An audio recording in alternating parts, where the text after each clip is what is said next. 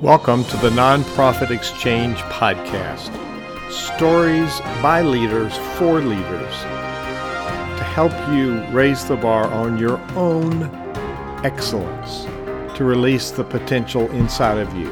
Now, here's today's podcast. Greetings, everyone. Here we are for the Nonprofit Exchange. This edition is our guest, Maria Rolfe, has a story to tell. And it's a story that's so important today about the work that she's doing with this organization called Impact Living Services. So thank you for being with us, and sit down, put down your pen and paper, and just listen, actually. Listen to the story that she's going to tell and see how you can step up to provide value wherever it is that you want to provide value. We have a gentleman listening to this podcast, Bob Hopkins, who taught me a lot about philanthropy. It's the love of humankind. And that's what we do. We share our love with other people who need it the most. So Maria is my guest today for the Nonprofit Exchange. We're 7.5 years into some really good interviews with people doing good work. And you were telling the story of your work. Tell people a little bit about who you are and what is your passion? Sure. So my name is Maria Rolfe, and currently my role is with Impact Living Services. I'm their Mission Advancement Officer. Prior to that, my background, really my college and postgraduate work was in education and theology. And so academia was kind of my field.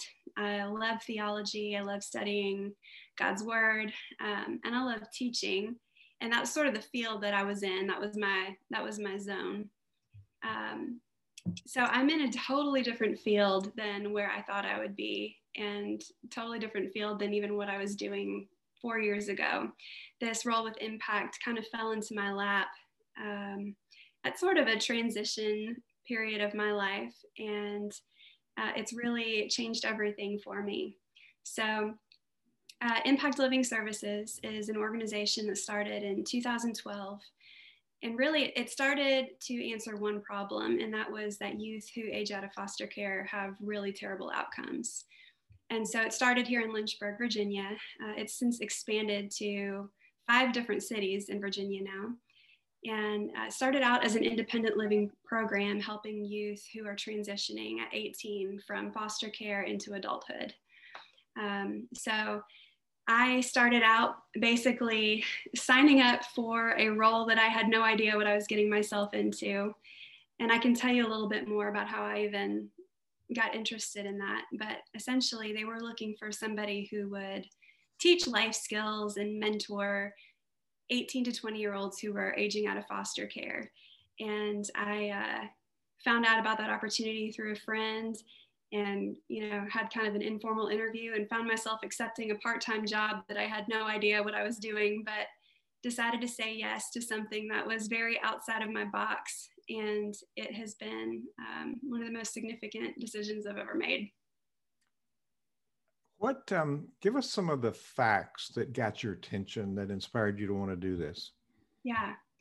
Well, before I get into all the, the nitty-gritty statistics, I think what got my attention on foster care in particular, my church has a foster care initiative probably for the last 10 or so years. And so I had been around foster care conversations. I had friends who were fostering, and I knew that there were a lot of kids who have great needs, and really felt like the church needed to be the ones to open up their homes and be safe families for these kids. And I knew it was hard, but I think I really did not realize how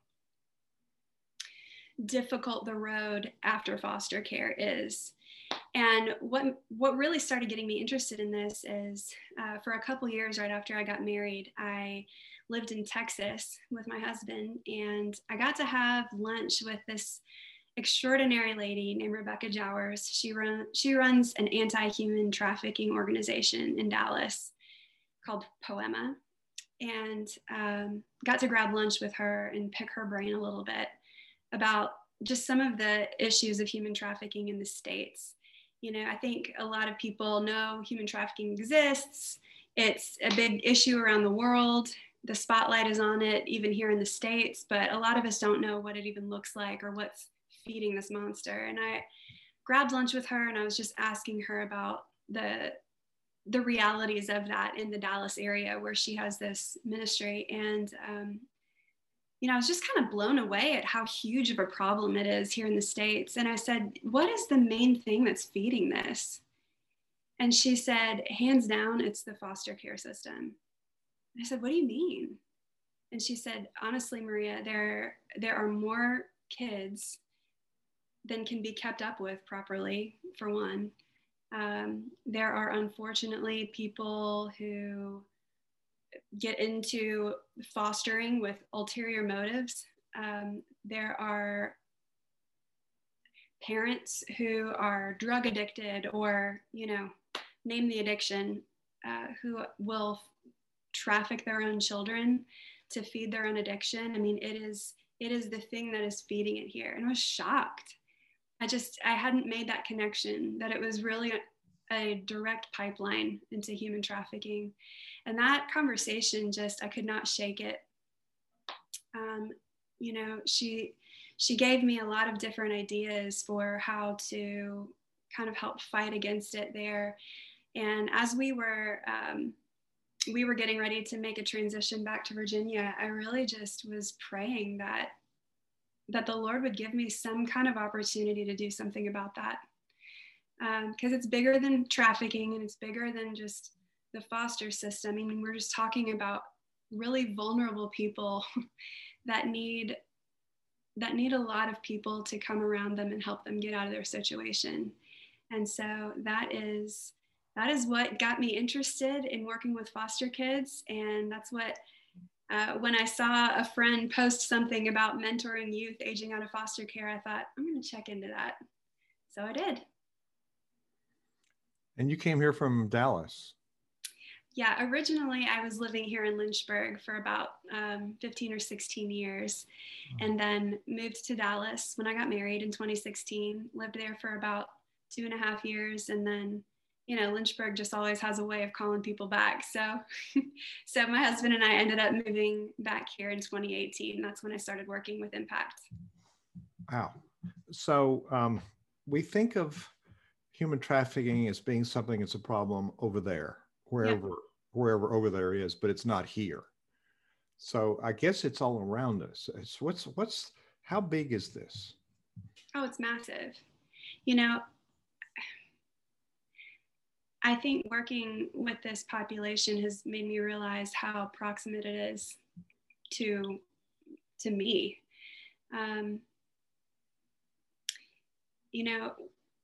You start working.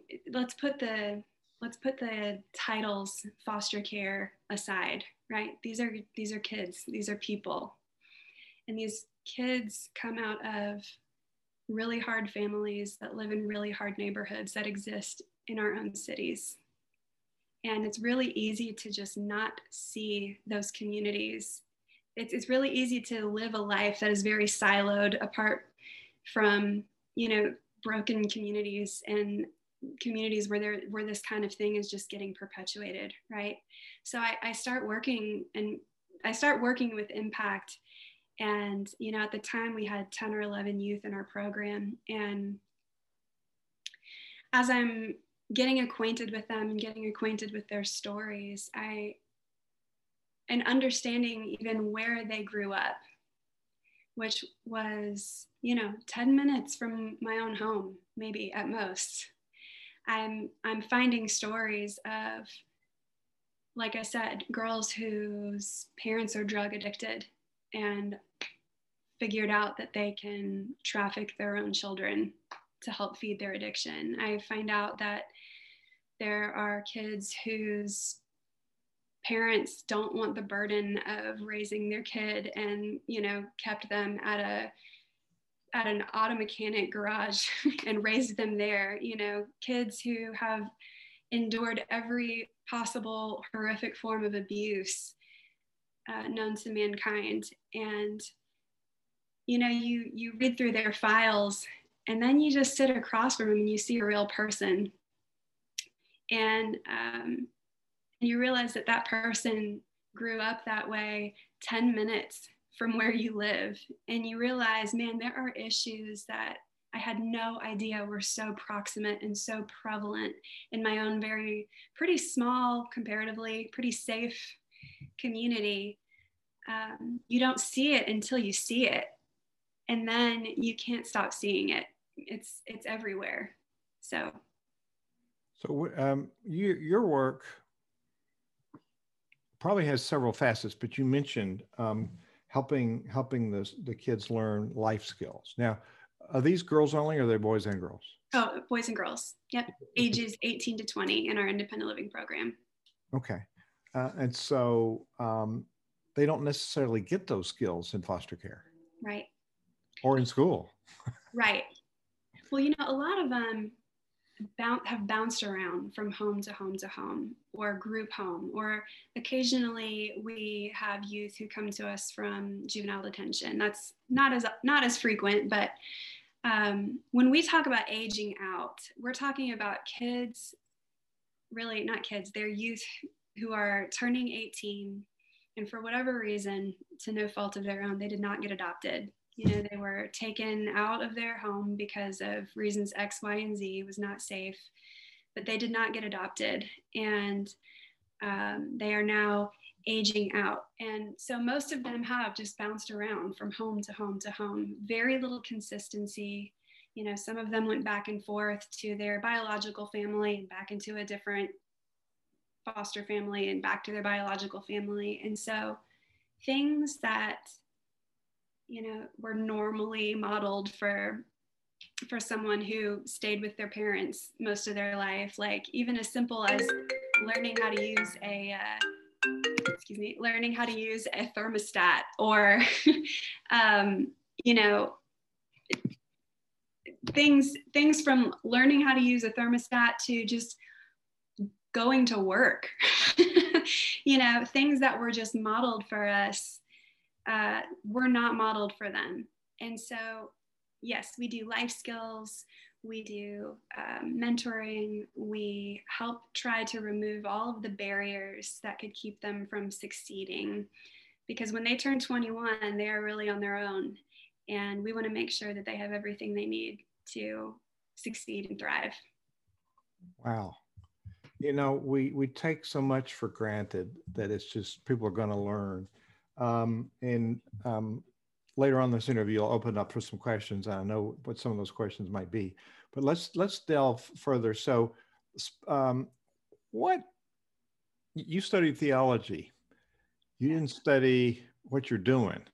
So, how did you acquire the Yale? So we have I think a crisis in our nonprofits, in that people are doing things that they really don't know how to do. So, the reason we do the show is to help people get inspiration. And how do we transition from where my degrees are in music? I'm a musical conductor. I was in music ministry for 40 years. So I ran big programs. So it was learning by default. You had to learn how to do it because you had all these hundreds of people to move around and get to places. So fortunately, I had run a business and I knew how to do some structure and had studied some of the things that I had to do. But I had to transition from just leading a choir to leading programs and working on some of the what's called soft skills, which may be part of what you do under the category of soft skills, but they have a hard impact on people's lives. So talk about your journey of personal development and personal growth to be able to work in this different space. Yeah, that's a really great question. Even though my job was in the academic world, my heart has always been for people, because God's heart is for people. And so, if you are any theologian worth the salt, better love people, because God loves people. So my outlet for doing that had mostly been through mentoring and discipling in my local church. And I love discipleship. I love investing in others. I walked through life with a group of kindergarten girls all the way up till they were in high school, because I believe so much in mentorship and life on life. I think that is that's the model Jesus gave us. You know, he came to dwell with us. And so that for a lot of reasons was just a big part of who I was, just an expression of who God is. But so all that said, investment in others, I think, was a way that, you know, just a ministry that God gave me to live out my theology. What I didn't realize is that most of my life was, even the parts where I was living that out in mentoring, it was all still within kind of almost a faith-based context, or a church context or a Christian context, which is good. I mean, I think that's not a bad thing, but nothing about my life was touching anybody that grew up radically differently than I did. And nothing about my life was rubbing shoulders with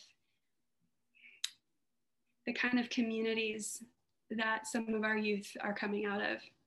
And, you know, I'll tell you what a quick story of what really rattled that whole concept for me.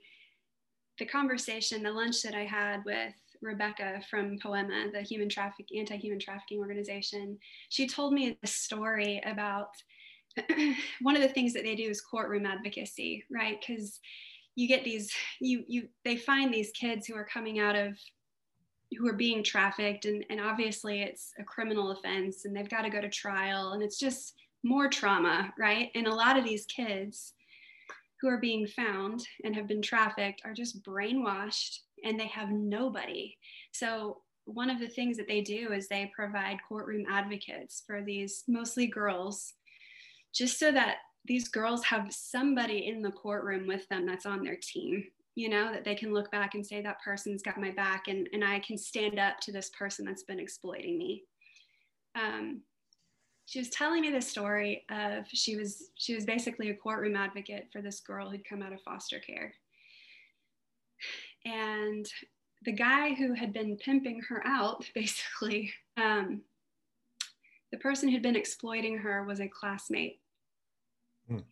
He was a boy in her own class who had figured out that this girl was super vulnerable and did not have a whole lot of eyes on her. And he had figured out that she could be sold to people that he knew would pay money.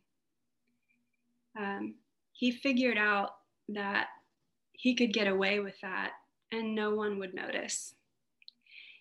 And so she's telling me this story, and the boy in the story, who had basically been her pimp, showed zero remorse for what he had gotten caught doing.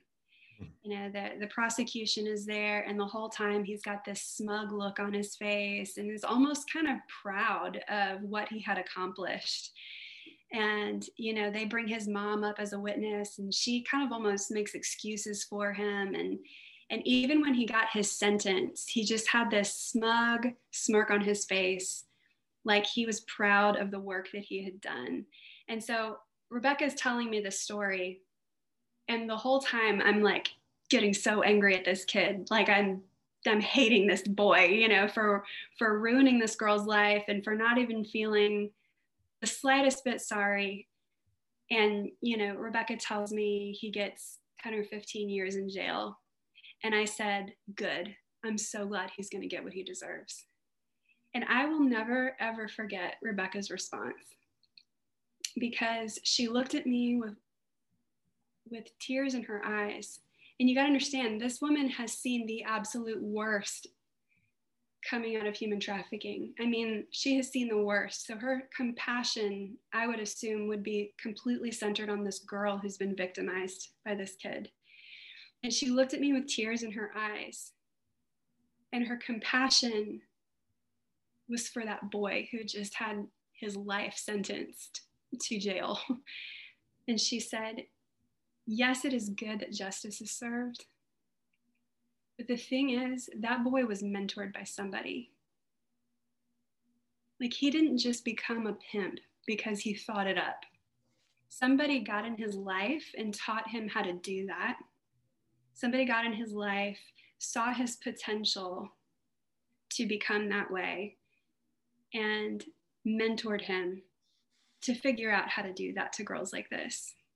And it is so unfortunate that there are more people stepping up to the plate to mentor for that kind of evil than there are people who will open their eyes and see the vulnerable in their own cities and see the vulnerable in their own communities and say, no, not on my watch.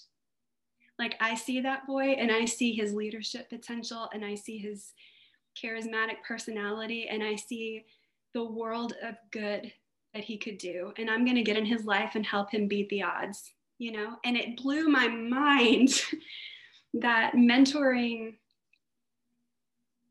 the vulnerable has to come from both ends of that. You know, both the victims and the victimizers need mentors, people that are going to get in their life and say, not on my watch. It's almost a mandate of our faith. We have, I'll point out that we do have a community represented of multiple faiths. We have Muslims, we have Jews and Christians, and most likely some others, but those are the three dominant Abrahamic religions. Yeah. But we do fall short sometimes with our institutions. Some of us right now, some churches and synagogues especially are just trying to stay open, and they're kind of working on their own structure, when I do find that the organizations that are outwardly focused, working to help others and giving, are doing a lot better today. So how do people of faith, no matter what their faith is, how can we work together? I mean, does Impact Living Services work alone, or do you work in collaboration with other entities? Oh yeah, we are big on collaboration. Yeah, I mean, we want a community around these youth, you know, so it can't just be us and our programming and our staff and then, you know, kick out of the nest. You know, we want people that are going to be in their lives for the long haul. So some of that is on professional levels. You know, we've got professional counselors, and we've got, you know, professional mentors and caseworkers. But we collaborate with other nonprofits, other organizations. For instance, we've got another organization here in town that does amazing job of caring for underprivileged or vulnerable, I just say at-risk families. It's called the Healthy Families Program. And, you know, with our youth, the stats are 3 out of 4 girls are single moms by the time they turn 19. And, you know, we've got several girls who all had babies during COVID, you know, and so we are really happy to link arms with the Healthy Families Program, because they are helping our girls understand how to use WIC, understand all of the resources that our hospital system has here for girls like them. You know, they're helping make sure that their babies are going to all their appointments and, you know, making sure that they get a community of other young moms around them. So that's, man, we love partnering with other like-minded organizations. But personally, I'm looking for mentors. I'm looking for people who, you know, it is not rocket science to teach a kid life skills, or more importantly, just be their community.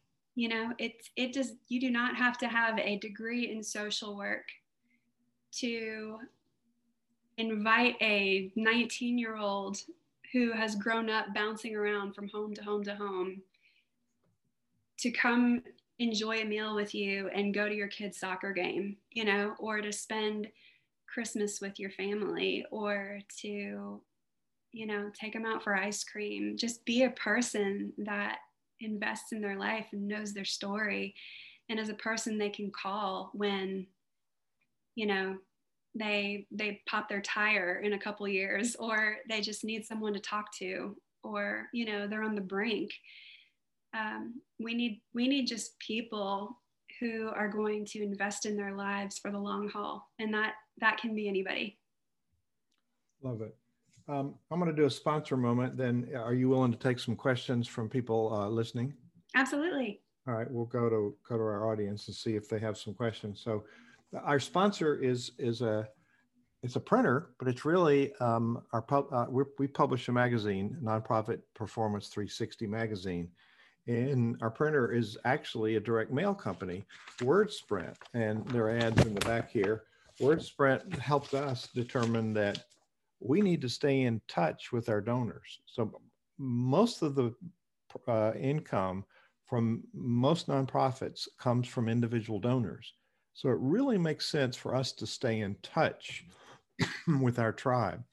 Not only our subscriber base, but our subscribers represent those who support our mission and want to help us do it. So there's 3 pillars that are strong out of 100%, 30%. There's actually 4 pillars, but the 3 strong ones, 30% is the right message. 30% is the right frequency. You want to be in touch with people, not too often, but in a regular rhythm, and the right person, right message, right rhythm. 10% is how it looks. Doesn't need to look too fancy like you're spending a lot of money. It's top of mind marketing. So our sponsor is WordSprint. WordSprint is helping us now design some new marketing programs so that we are in touch with a new market that needs to know about our work. So wordsprint.com. Bill Gilmer and his team will have 2.5 million mailings and 20 years of expertise. And they do work for lots of nonprofits, universities, businesses, and they basically help us stay at the top of the mind of people who we know can support us. We give them a reason to support us and to continue supporting us. So wordsprint.com, check it out. And I'm going to let people open their mic and ask you some questions and or make a comment about what you're talking about. And then we're going to come back and talk a little bit more about how the organization runs and what thoughts that you might have for people.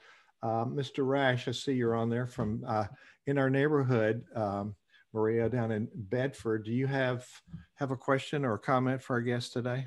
Oh, I'm just very glad. First of all, hello, and how are you? And I'm very, very happy to hear about the work you're doing locally. And you know, it sort of reminds me also a little of Mitzi Perdue's interview that you had.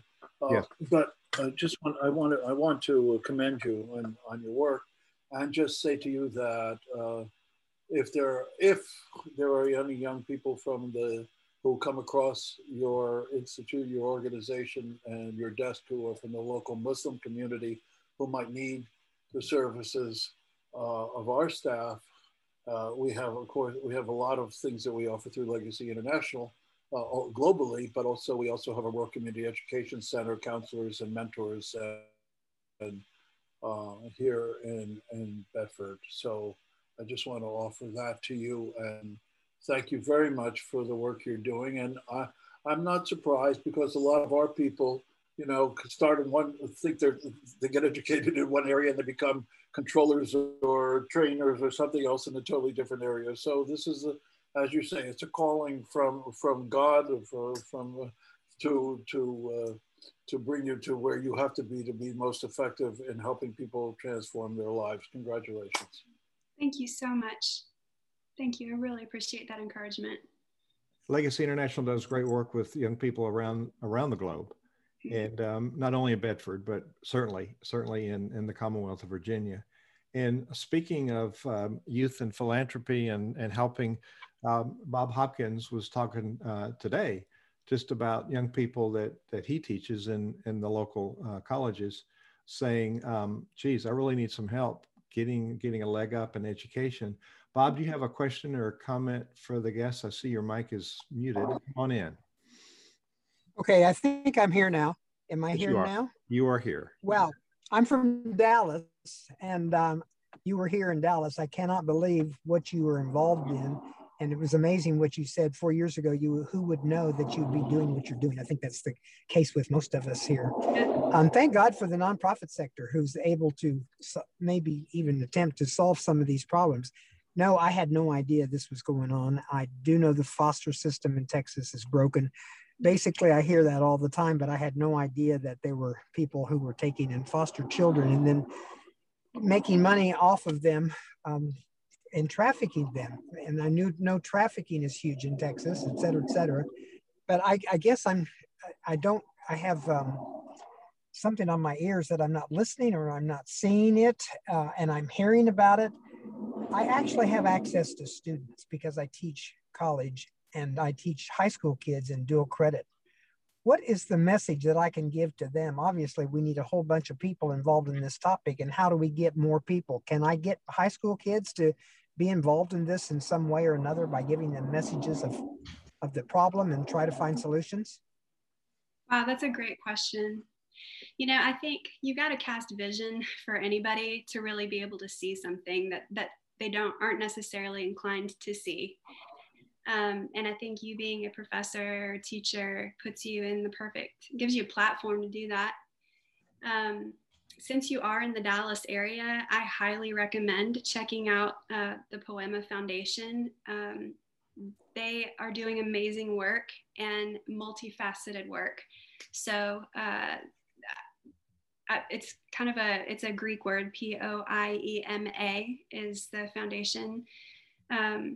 And if you are wanting to have any kind of training specifically for human trafficking, but even as far as like mentoring or courtroom advocacy, learning, I think, especially for younger people, learning the signs, learning what to look for. I mean, the human trafficking thing is a moving target, you know, so you can't ever just learn enough and then you've got it down. So I would say just getting education on what to look for. But I would also say, think about foster kids growing up without any consistent family. But imagine how lonely and hard it is to not have consistent friends. And I think as far as younger people go, modeling and teaching compassion. You know, principles like these can definitely be instilled in teenagers. And if you can start teaching teens to see the vulnerable in their communities now, they are going to be some really influential adults. And there's all kinds of opportunities for serving, you know, inner city ministry, that kind of stuff. I would say you can't get involved in that too soon. It's so important to put yourself in situations that are counter to what your normal life looks like. And I think that sort of thing would be really, really valuable for the kids you're teaching. Wow. Are the national headquarters here in Dallas, did you say? The Poema Foundation is in Dallas, yes. Okay. Bob, I put the link in the chat. You can click on it and go there, and I'll put it on the webpage as well. So, Bob, it would occur to me, Bob, I hosted an event for Bob's network in youth and philanthropy, and he's starting a program here in June, and I will certainly connect you. But we're queuing up to do another, maybe in 2 or 3 months, a youth and philanthropy conference. And Bob, would occur to me that maybe some of these folks would like to dip their toe in the philanthropy world, because if you start focusing on how you can give to other people, it has remarkable impact on your own life. And it's a conference that's led by youth, and they've been people that Bob has mentored over the years, and they're doing amazing things. So, Bob, what do you think of that idea, is spreading it out through this impact living services as participants? Yeah. Right. Well, how can you not get involved after hearing what is right in front of you and in your own city, and I guess everywhere? Absolutely. Yeah, I'll jump in 100%. And I will contact Poema, and I will get materials, and I will get connections and see what we can do in all the programs I'm involved with youth, and we'll talk about it. We certainly will, and see if we can't do something. That's amazing. That's really encouraging, Bob. I think you are really going to be grateful. That connection with Poema is going to be invaluable. Bob has educated me, and I've just known Bob for a little over a year. He's got one book, but he should queue up for about 10 more.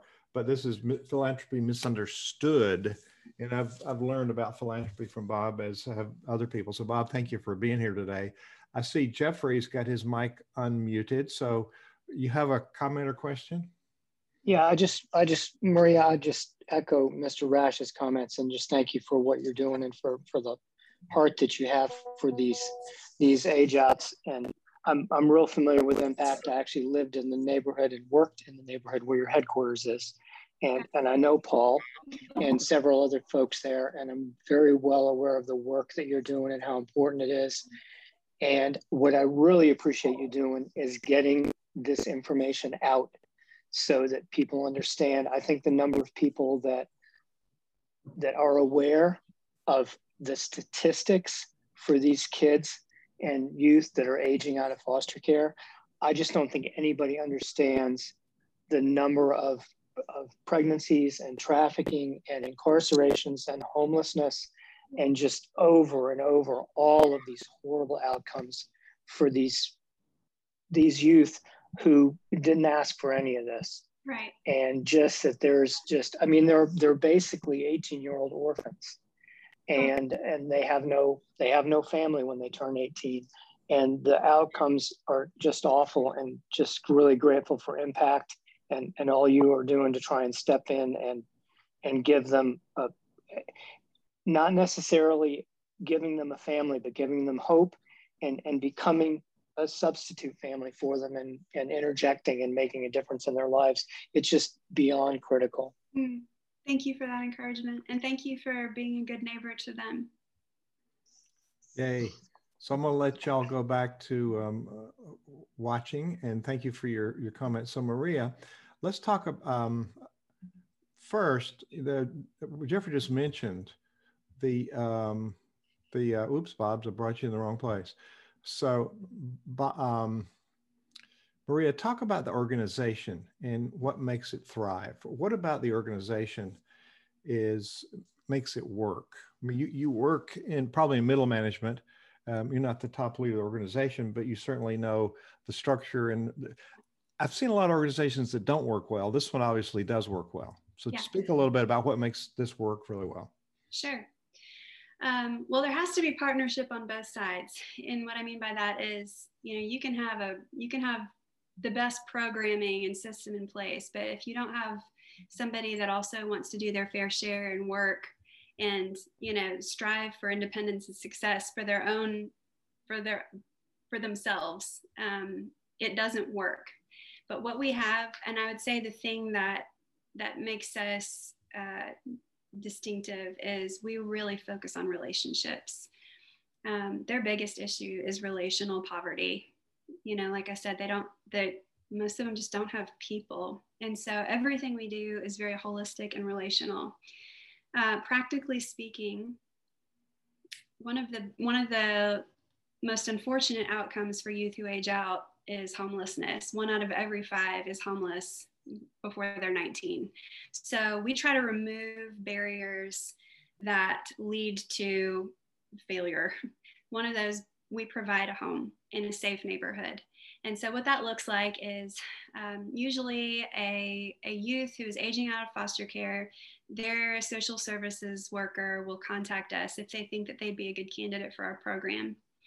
And then they will move into an apartment in a safe neighborhood where we have caseworkers that live on site. They don't actually live with the youth. It's not like a compound or anything like that, but they have their own apartments in the neighborhood so that they are accessible to our youth for emergencies and for training and just proximity. But these youth come and live in a normal neighborhood that is safe and is close to opportunities for education and close to opportunities for entry-level work.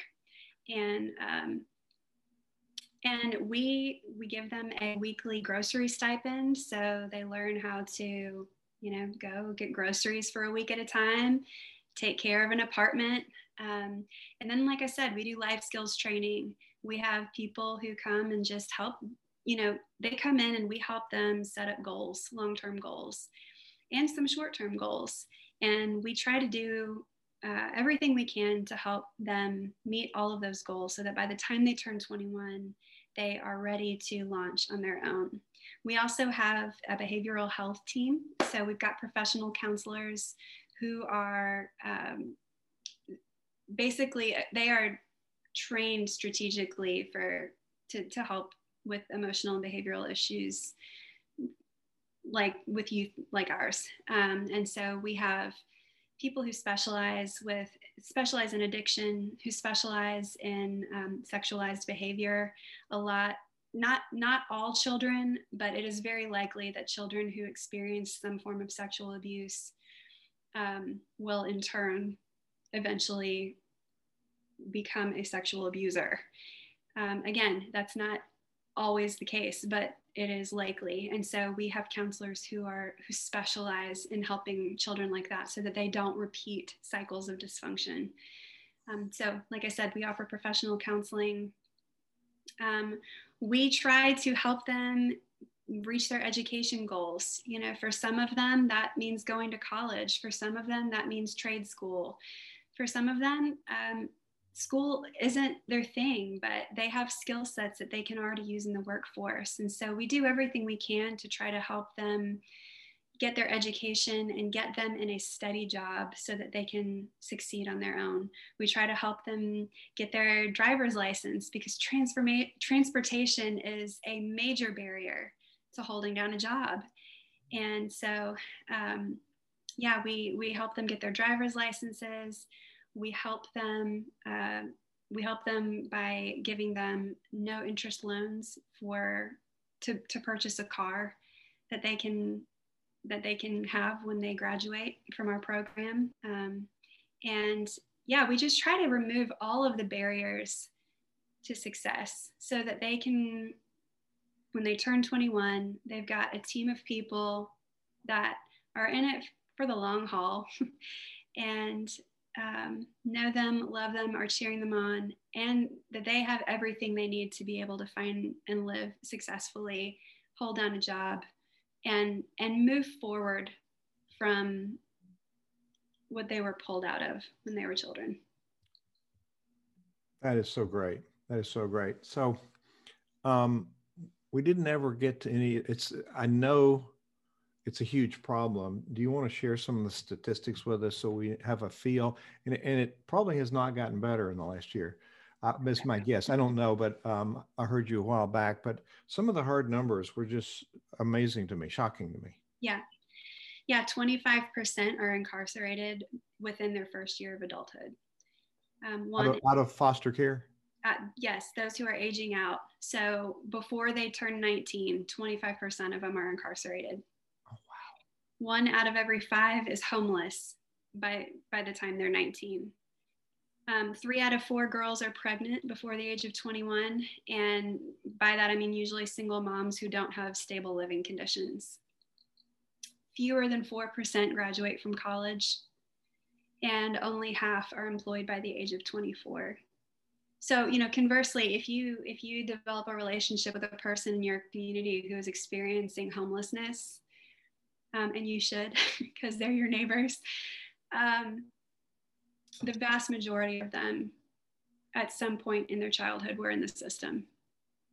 So, there's just, when you are investing in the life of a foster child or a youth aging out, you are literally changing outcomes, not just for them, but for your city. You are taking on the homelessness issue in your city. You are taking on the unemployment rate in your city. It's bigger than just one kid. It's the outcomes of an entire population, an entire city. So, yeah, the stats are stacked against them. We need a village to come around them to help change those statistics. Absolutely. So Jeffrey says Virginia has the highest percentage of age outs in the U.S. We're the worst.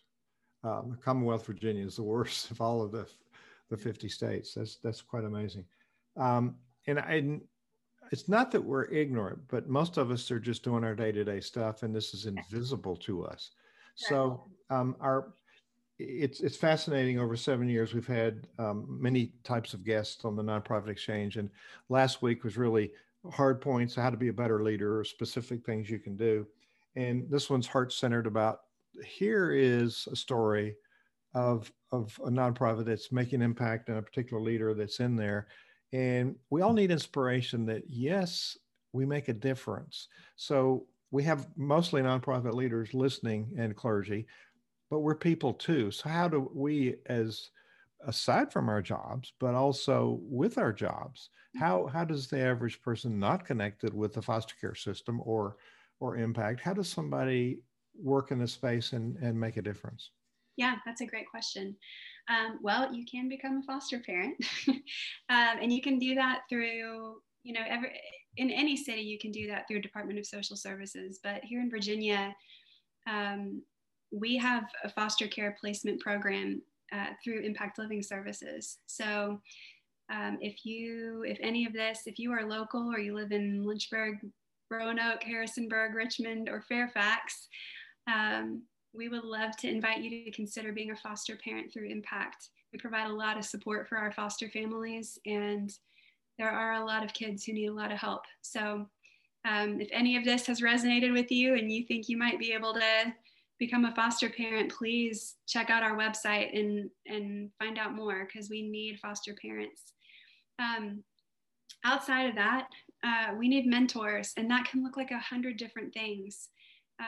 We need people that will regularly be in their lives, but we also need people that are going to potentially bring them in to teach them a trade, bring them in to give them volunteer experience, bring them in to give them work experience, or maybe even just come talk to them about different careers. One of the things that we do is we have a monthly mandatory training, and it's hard to get all their schedules together, but once a month, they all know, I've got to be at this training. And we have a variety of topics and a variety of speakers, but we're always welcoming in people that can tell them about different career opportunities or help them think about, how they're wired, what their personality might be wired for as far as type of career work. So just professionally, even giving them things to think about and pathways to pursue jobs and careers that they may not have ever thought about or been exposed to. They just need people, and they need relationships, and they need people that are going to come and say, I see you, and I'm going to help however I can. Here's what I have to offer. So I'm a nonprofit leader. I'm a clergy. I've got a community. How can we step up as a community to support, collaborate, whatever with Impact? Yeah, so we've got a few different ways that you can either volunteer or support financially. This is the first year that we have ever done fundraising. We have never ever in our almost 10 years of existence, never done any kind of fundraising. And we are doing that now because currently the majority of the population that we serve is already in the system. They are receiving state services, and we are, relationally helping them out. But we really would love to help vulnerable people. We want to widen our reach, basically, to families and individuals who aren't yet needing state services, but are on the brink. We'd really love to prevent foster care from even having to be in the conversation and get on the front end of it, helping families to heal from the inside. So we'd love to offer prevention. We love to offer aftercare for some of the youth who maybe have completed our program, but especially those that are new parents and are 21 years old and still maybe need a little bit of extra help. We want to be able to continue to offer, again, just people and resources to help them live independently. So some of the help some of the ways people can get involved is financial. If you go to impactlivingservices.org, you can find out how you can sponsor a youth or help with an apartment setup cost. Every time we get a brand new youth, the first thing we do, and they come with virtually nothing, the first thing we do is go to the grocery store or Walmart and get them a bunch of essentials so that they can actually live. Our apartments are furnished, but they need shampoo and they need towels and they need you know, I don't know, duct tape, things that you don't think about, things that you don't think about until you're living on your own in an apartment. So, you know, you can help sponsor through an apartment setup. And then, you know, it's got a variety of needs on there, but I would say also just if you are someone that could see yourself mentoring and investing in the lives of these youth, please reach out to me. Please contact me through our website. I would be happy to talk to you and hear a little bit about your own heart and story and figure out how we can get you serving. Yes. So, yeah, Jeffrey says that people who want to foster should do it through your organization. So it's a much better experience working through your organization than the government, maybe. So what we know from Center Vision, helping people define their vision. So from where you sit, what is the vision for impact? When you're doing a great job now, what's the vision for the future? Can you share that? Yeah, well, I think a little bit of what I just said, where we are wanting to widen our reach. You know, when every system, the foster care system is broken, you hear that all the time. And I'll say that my husband and I just became certified foster parents through our local Lynchburg DSS. And I will say, man, what an extraordinary team of people. You know, the training we received, the heart of the social workers, man, it is a broken system, but there are so many people who are doing everything they can to try to help these families. So I say all that to say, it is a broken system, and every system is going to be broken to an extent. We want to get in front of the system, and as much as we are capable of doing, and we believe in family, and we believe in relationships, and so if we can get on the front of the system needing to get involved, then that would be a huge win. If we can prevent these statistics from even becoming a potential, that would be a huge win. If we can help just families that are on the brink stay together because they had people getting into their lives and seeing them and helping meeting some of those needs and helping them to learn interdependence and then independence before the state has to come in, man, that would change the community. Really good vision. So thank you for being our guest today. It's important work, and more people need to know about this kind of work, because if you look at the news, you get really discouraged.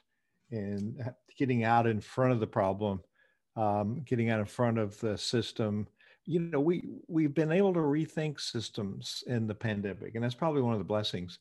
I see churches reinventing church, and they figured out we shouldn't have been doing this stuff anyway. So now that we haven't done it, now we're going to do things that are critical and are so important.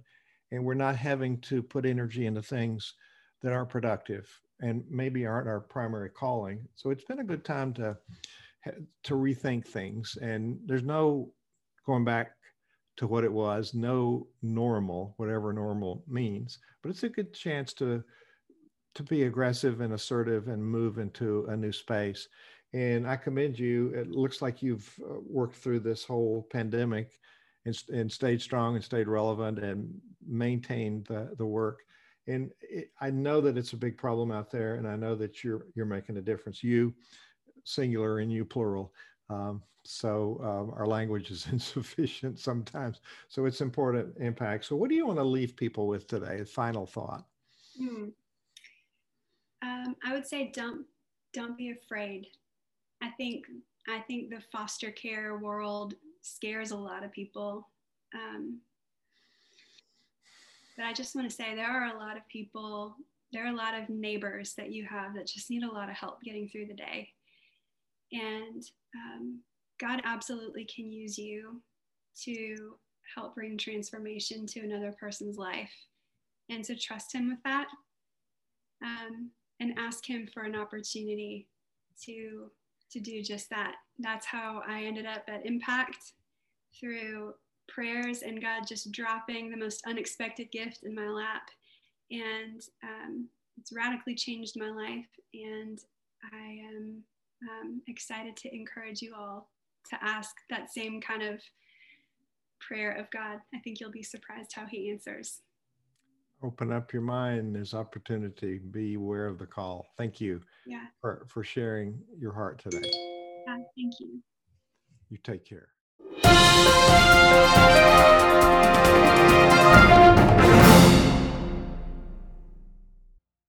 This podcast is a part of the C-Suite Radio Network.